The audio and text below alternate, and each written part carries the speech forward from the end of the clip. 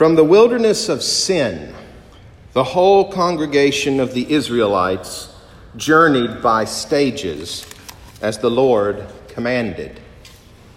That is the first sentence in the 17th chapter of the book of Exodus. And I have to tell you, for some reason, it always catches my attention when I read it again every 3 years on this particular Sunday in the season after Pentecost.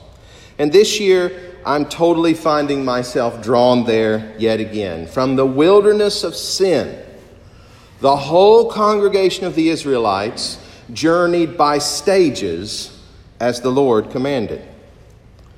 Now, I have to tell you, I grew up listening to Baptist, Pentecostal, and holiness preachers go for 45 minutes or more on just one verse from the Bible on Sunday morning.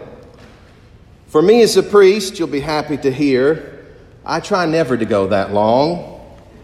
And I almost always use the entire scripture reading for my given Sunday to work through a sermon. But every so often, something like that first verse we hear this morning from Exodus 17 grabs me. And I can at least begin to understand just how powerful every single verse can be if you read it in the Bible correctly. It is as if a whole theological proclamation has come together and been inspired in just a few words. And that's kind of how I feel about that opening verse of this morning's first reading. Now, if you dig into the commentaries on the book of Exodus for this specific passage, you will easily find much important information and background on the greater overall story. There's always a lot for the historical and theological context to Moses striking the rock as the Lord commanded, providing water to relieve the thirst of the quarreling Israelites who are still wandering through the desert after their exodus from Egypt. And that's absolutely the central point of this morning's reading from the Hebrew Bible. But if you're looking for some background and context to that first verse I mentioned about a wilderness of sin and the Israelite people somehow journeying through that wilderness in stages, you just won't find much of anything. And there's actually a good reason for that. For me, I suppose it's this image of a wilderness of sin that makes me really want to dig in and find out what they're talking about. When I read those words, it just causes me to imagine this very dodgy, seedy kind of landscape the people of God are struggling through in their journey. A dark place where disobedience against God and against God's law must be all around them everywhere. But when you leave your study Bible and try to search through maybe a Bible dictionary, or even if you just Google it, you will quickly find out that the wilderness of sin is more appropriately pronounced in the Hebrew as a wilderness of Zin. And when it shows up in the book of Exodus this morning, it is actually identifying the title of a very specific portion of the desert in the Sinai on the way to the camp of Rephidim, where the rest of this story takes place. No one is really sure what that name Zin would mean in ancient times, but most scholars are quite sure and quick to point out that it isn't at all a reference to some red light district in some distant desert wilderness in the middle of the second book of the Torah. But even if the wilderness of Zin is just a geographical name, I have to say that for me today, knowing where these Israelite peoples have been these past few weeks as they've moved through these dry and great large deserts, it's pretty clear that each and every day of that journey has been pushing them closer and closer towards the edge of reason and closer probably to fear and to real sinful action. Certainly we've heard them grumbling about the hardships they are facing and questioning Moses as they wonder out loud about whether or not there's even a presence of God in the midst of their struggle. We've even heard them ask Moses whether or not it wouldn't have been better off for them to have died as slaves in Egypt rather than to have ever journeyed out into this wilderness. Last week in Exodus chapter 16, the Israelites said to Moses, "If only we had died by the hand of the Lord in the land of Egypt, when we sat by the flesh pots and ate our fill of bread. For you have brought us out into the wilderness to kill this whole assembly with hunger." It is as if the Israelites we've been encountering these last 2 Sundays have become little more than a bunch of whining children, unwilling to trust God and their leaders Moses and Aaron as they continue to wander through the desert in search of God's promised land. Never mind that God has already led them out of Egypt by a pillar of cloud by day and a pillar of fire by night, which was revisited in that beautiful psalm. Never mind that God has already delivered them from certain annihilation by Pharaoh, by literally parting the Red Sea to allow the Israelites to walk on dry land to safety. And never mind that God ended Pharaoh's angry pursuit once and for all by pouring the waters of the sea down upon Pharaoh's soldiers and chariots and horses, swallowing them up for good and setting the Israelite people free. Even with this and so much more the Lord has accomplished for the Israelites, this morning in the dry heat of that desert, the book of Exodus tells us that again the people quarreled with Moses and said, "Give us water to drink. Why did you bring us out of Egypt to kill us and our children and our livestock with thirst?" Certainly, if there's one thing that can make you suddenly say and do something that you might regret, something that opens you up to a great variety of sin and wickedness, it is when we find ourselves worried and angry and frustrated. This, I think, is the emotional part of this wilderness journey where we find the Israelites this morning. A wilderness that was certainly a location ripe for sin, for distrust, and for despair. From the wilderness of sin, the whole congregation of the Israelites journeyed by stages.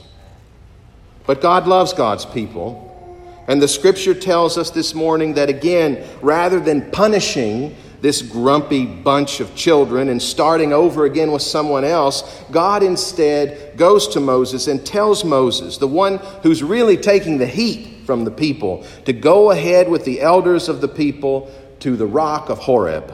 There, God directs Moses to take that great staff used to strike the Nile River in Egypt and strike the rock. And from the rock, much needed water flows for Moses and his people. And when Moses has done this, the scripture doesn't tell us about the Israelite people gathering together to give thanks and drink their fill in gladness. No, instead, the reading this morning simply ends with Moses naming that sacred place where the rock was struck as Massah and Meribah, forever naming the location as the place where the Israelites quarreled and tested the Lord, saying, "Is the Lord among us or not?" It's as if God wants them more than anything else to remember the failure that continued in this place so that the people might be able to move ahead and do better in the face of hardship and fear that surely lays before them in the future. And brothers and sisters, I think when we get to this ending of this great story, we can go back again to that first verse one more time. We can go back and begin to understand what is truly going on day in and day out for God's chosen people in this ancient desert. For they are moving every step of the way through a wilderness of temptation and sin. They are moving through it all in stages to reach something greater, to reach discipleship, and to reach spiritual revelation. And I think this speaks so profoundly for me every single time I read it, because this is exactly what all of us as Christians are doing today. In our own spiritual journey with Jesus, are struggling constantly with what's going on in the world, in our lives, and in the church. The Israelites are, like you and me today, God's chosen people who God has chosen to free from slavery to begin again his original plan for all of creation.